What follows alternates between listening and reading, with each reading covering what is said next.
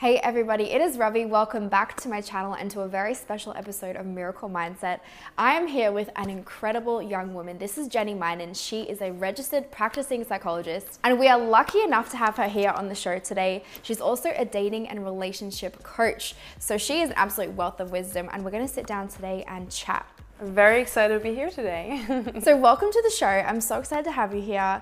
The way I start every single episode is we ask our guests, what is the best piece of advice you've ever received? I think I'd have to go with that it really doesn't matter if anybody is making you feel worthy. You're the only person that has to believe in yourself. That's good.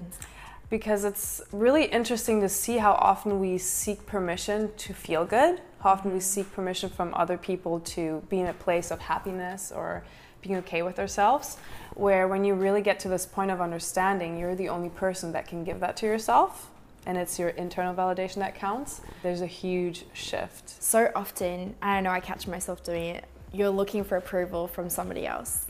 You know, what do you think about this? Or what do you think about this? And you base exactly how you're feeling on their opinion. So that's really good advice. We catch ourselves, as you said, asking other people for permission to feel good, where we will always get a different opinion from a different person, right? So if we would always make up our worth and what we think about ourselves, about what other people tell us about ourselves, we're just kind of a reflection of what other people think of us. That is some food for thought. We haven't even got into the interview and already here you are, making me think. I love it. So you're seeing patients at the moment. Yes. And as you know, this pandemic has been affecting all of us for the last couple of years. And I would love to know, has the questions that patients and clients that you're seeing, has that shifted? Has that changed in any way? I think there has been a huge shift of self-awareness in a lot of people since we entered the pandemic, because people are more self-aware in terms of spending time with themselves and really getting to a point of noticing the emotions and anxious symptoms coming up with them. Less distractions. Less distraction, spending time with yourself. Because we normally have all these beautiful distractions where we can just go out, we can travel, we can meet our friends. So the moment you were actually forced to really sit down with yourself, Be still. Be still, right? Be still. A lot of people can't take the stillness.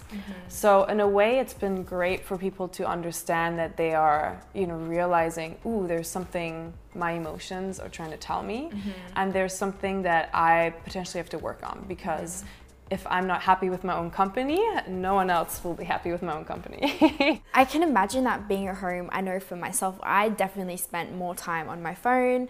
I watched more movies than I ever did.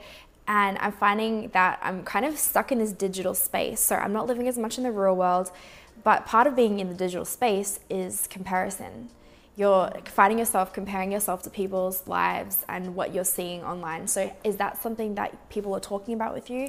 Is that something that's like a common theme? People are finding that they're more comparing themselves to other people? And it's really interesting because the first thing that comes to my mind is to always remember that the only competition you have is yourself. There's always going to be someone who's better, there's always going to be someone who's worse. Again, we're looking for external factors here to determine our own worth. So the only person you should compare yourself with is yourself. And it's not about, ooh, I have to 100% change myself in this very minute, but it's more about learning to be 1% better every single day. Because if you're 1% better every single day, you're going to be 365% better in a year. What is one thing I can do a day that brings me closer to where I want to be, that brings me closer to my goal? And then also talking about electronics, I think it's so important. I had such a shift when I started to create boundaries for myself with electronic devices. So I really started to implement airplane mode for myself. I go in airplane mode just before bed, and then I also stay in airplane mode for the first hour at least a day. Wow, I've never heard that. Yeah, it's been a game changer for me, because I've had the chance to just really turn inwards, focus on myself, and see what are things I truly enjoy where I don't have to hop on social media or check my emails or be stressed. So I really start my day off with having a little gratitude exercise, with doing a little meditation, even if it's just a short one, moving my body, going for a walk or a run, lighting a candle and drinking a tea and journaling. So that's one of my favorite things to do. And it's just been so helpful to learn, okay, I can spend time with myself and I truly enjoy it. And I don't have to be on social media and electronics and stress all the time, right? It's really important to learn to also come to your rest phases. So you say in that morning where you have that first hour and you're doing those mindfulness exercises, how long have you been doing that for? Like, has that helped you have you felt more peaceful? Have you felt more relaxed? Yes, it did a tremendous shift in my life. I've been doing this, I would say, at least for a solid 3 years now, roundabout, where it was difficult in the beginning to learn to sit still, to really say, and that's one of the most common things I hear people say, oh, I've tried to meditate, but it doesn't work. And meditation is not about trying to have no thoughts. It's about learning how to redirect your mind to, for example, your breath, to your stillness, to something that you are putting your attention to in the meditation. It's inevitable that you will be failing in your meditation. That's part of learning it. You will have to just learn to see how you can redirect your thoughts. And then also, it's been so awesome to really learn how to discover more of your subconscious mind when you journal, especially in the morning, because your brain and your brainwaves are really still and calm, and you're just more in a state of mind where you haven't had influences from your social media or someone asking you for something. So you have the chance to really just start journaling and just actively come to thoughts that you haven't even consciously thought about when you just get into a flow of writing. I've actually never really journaled. Like, I have the pre-done ones where they have the questions. Are you doing those pre-done questions, or are you sitting down with a notebook and just writing whatever comes to your mind? So there's two different types of journaling. So absolutely, it can be super beneficial to have journal prompts, especially when you're a beginner in journaling. I've talked about it many times on my social media. I think there's so much power in speaking with a professional, whether it be a coach or a psychologist, and I will always advocate for that.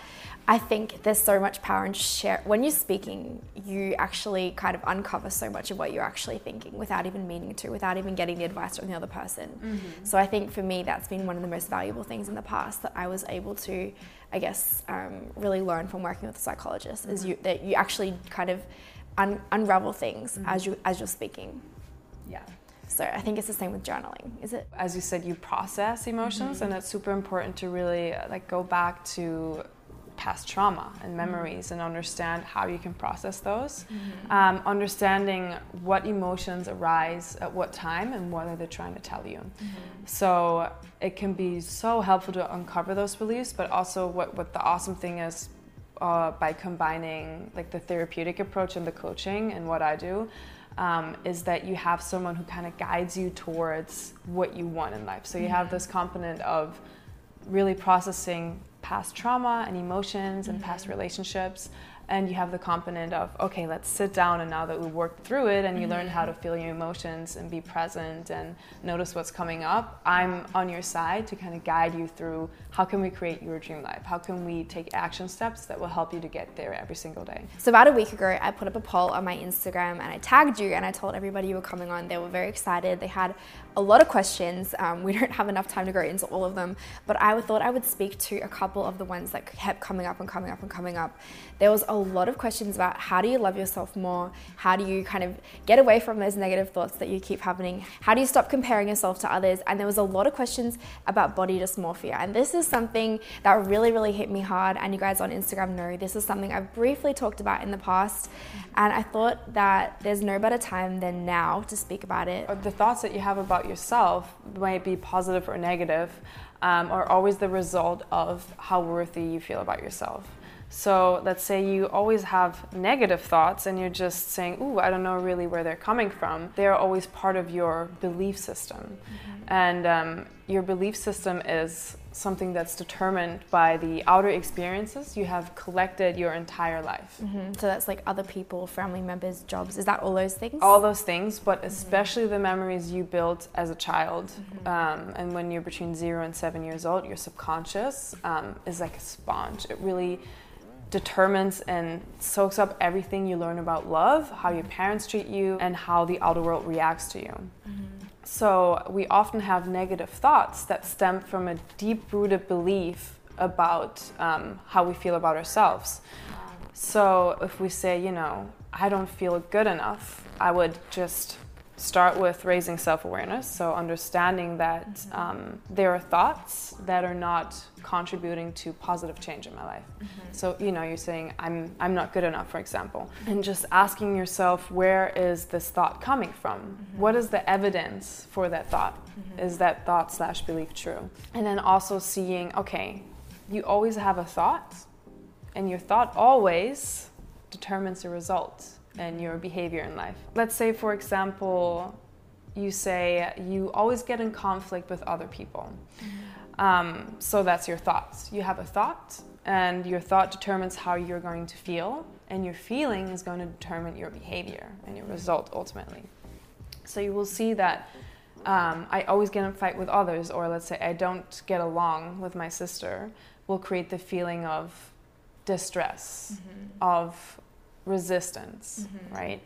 And then if you feel distant and resistant and have all these negative emotions, it will show in your behavior. So your behavior is going to be, I'm going to avoid seeing my sister, or I'm going to avoid having conflict with other people. So being more reluctant. Being more reluctant, which ultimately reaffirms your belief and your result of, I don't get along with other people, because you don't seek out the situation. And this result and the ultimate circumstance that you have will reaffirm, ooh, well, I'm not seeing people, no one, you know, wants to interact with me. I guess that means I don't get along with other people. So it's ultimately that thought that you had that will create that result. It becomes then a whole pattern, and and that changes future behaviors as well. That changes future behaviors, and I think it's super important to understand that what you resist, you persist. So that means the more you hold on to an emotion, and that can be any emotion. It's you can see emotions as energy in motion. You have this energy that is not flowing and is not being released. You will get snappy. You will see it in different areas in your life that you're resisting to let it go.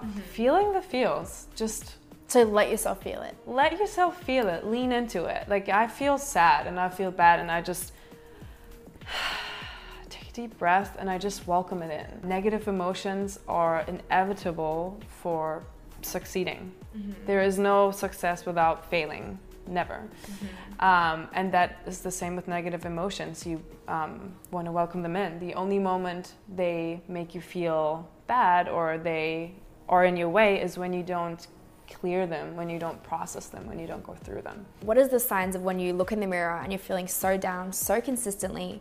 When do you seek help? Absolutely, when you notice yourself feeling down more days than feeling happy or content. So if you can really say there's a impairment of your life quality, if your friendships, if your romantic life really suffers from feeling impaired, of feeling anxious, or experiencing a depression, I would absolutely seek help and find someone that can support you in that journey. So you coach people on self-love and how to work on the way they think about themselves and to, I guess, negate those negative thought patterns that we're having. What is any advice you have for the people watching this at home, and for me as well, about how to improve the way that we speak to ourselves? I think it's so important for, first and foremost, to give yourself permission to feel worthy. A lot of our behavior towards ourselves is self-sabotage, out of the reason that we don't feel good enough to receive better things. And an indicator to see that's something repetitive in your life is just emotional awareness will really get you to a point to examine your emotions and seeing, where am I feeling a certain way? Why am I experiencing those emotions? So just really like learning to be aware of your emotions and feeling those feels. Once you get to a space where you process your emotions, you also learn to be more kind to yourself. And that's a big one, right? Because we often beat ourselves up for having negative thoughts. We beat ourselves up for thinking, you know, why don't I think I deserve this? Really learning how to speak to yourself like it's your best friend. We make mistakes and you're human, and like doing mistakes is part of being a human being. So it's all okay. You have a chance to do it better next time. That's so true. I know so many times you think you're being self-aware and you catch yourself in a negative thought, and then you beat yourself up, and then it kind of starts again because you're like, I shouldn't be thinking that negative. Why do I keep doing that? And then it just keeps kind of perpetuating that thought. Asking yourself, what would I tell my best friend? Yeah. Or what advice would I give my best friend? It feels so much better. And that's one of the biggest parts of your self-love journey. Like understanding I'm treating myself like I want other people to treat me. If I don't treat myself with respect and kindness, how can I expect other people to treat me with respect and kindness, right? And that includes speaking kindly to yourself. That's a huge part of self-love. It includes setting boundaries, right? Where would I set a boundary with other people to protect myself and to protect my own interests in what I truly want in life? So it's really about going also through this uncomfortable part of setting boundaries with other people, right? It could be anything. It's like, oh, I want someone to, you know, to bring me flowers and to take me out and, you know, travel the world. So how awesome it would be, and to realize you can give that to yourself this very moment. So it's really just understanding how can I align with myself in order to attract a partner in my life that aligns with how I treat myself, what my values are. Because if I'm so clear on my values and what I want in life, if I see a behavior like someone You're not going to put up with it. You're not going to put up with it. You're going to just say like, hey, you're not someone who resonates with me. But I appreciate getting to know you, right? And you set a boundary instead of being afraid and being like, oof, I want to be people pleaser. Like I want that person to like me, right? Why do you want that person to like you? So really examining those emotions and thoughts around your worthiness. Is it ever too late to go back and set boundaries? So say I'm in a relationship or I'm in a friendship or a family relationship and someone's not treating me the way that I want them to treat me. Is it too late to go back and set the boundaries that you didn't set before? It is never too late to create boundaries. Never. It might be a little more difficult to create boundaries with people that are used to treating you a certain type of way. So they will say, ooh, like, why is that person all of a sudden not allowing that behavior? Which can ultimately also result in the end of a relationship, especially so if it's conflict. It conflicts, especially if it's an abusive relationship and you stop accepting that behavior. That person might say, well, there's nothing for me to get out of this anymore. Also, same with your family or friends. It's never too late to set boundaries and say, hey, I am prioritizing myself. Make a decision that suits me better than you. So really getting into that space will help create healthier relationships in your life and a healthier relationship with yourself. Well, thank you so much for sitting down with us. I could sit down for the rest of the day and pour us a glass of wine and chat way more about this because I have learned so much, and I'm sure everyone at home has as well. So if you guys want to hear any more about what she's had to say, if you want to follow her on social media, I'm going to link her below. Or going further than that, if you even want to see her as a therapist or as a coach, I'm going to link her below because she does take online appointments as well if you're interested in that at all. So to end, can you leave us with one positive line? What have you got for us? I would say always keep in mind to love yourself like no other. You're going to be the constant for yourself for the rest of your life. Wow, so good. So good. Well, look, thank you so much. I really appreciate you sitting down here with us today. And guys, I hope you enjoyed this as much as I did. Comment below, let us know what you were interested in hearing about. And as always, guys, don't forget to like, comment, and subscribe. And this is the final episode for the season. I hope you enjoyed this season. We will be starting up again in January with some incredible guests. I am so excited for that season to start. But guys, thank you. Have an amazing day.